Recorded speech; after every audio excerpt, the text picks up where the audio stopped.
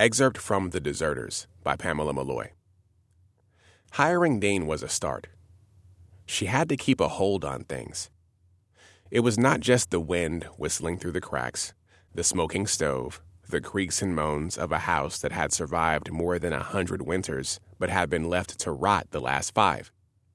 There was more to the place than that, and Michael knew it when he convinced her they should take up the place, make a go of it. "The place has ghosts," she told him. But he was a man who tended to see what was before him, so he dismissed her, telling her the dead don't haunt. When Eugenie hung up the telephone, she realized she'd forgotten to tell Michael about Dean.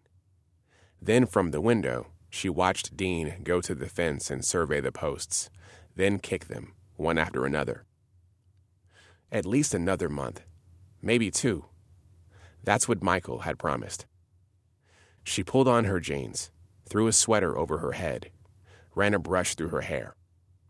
Getting the fence fixed would make her feel better, she reasoned, as though by mending the fence, she too would be rendered stronger.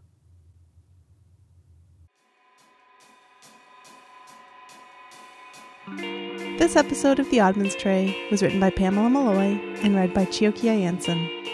Visit us online at oddmanstray.com to read our show notes or to submit your own story of up to 400 words long. You can subscribe to us on iTunes or wherever you get your podcasts.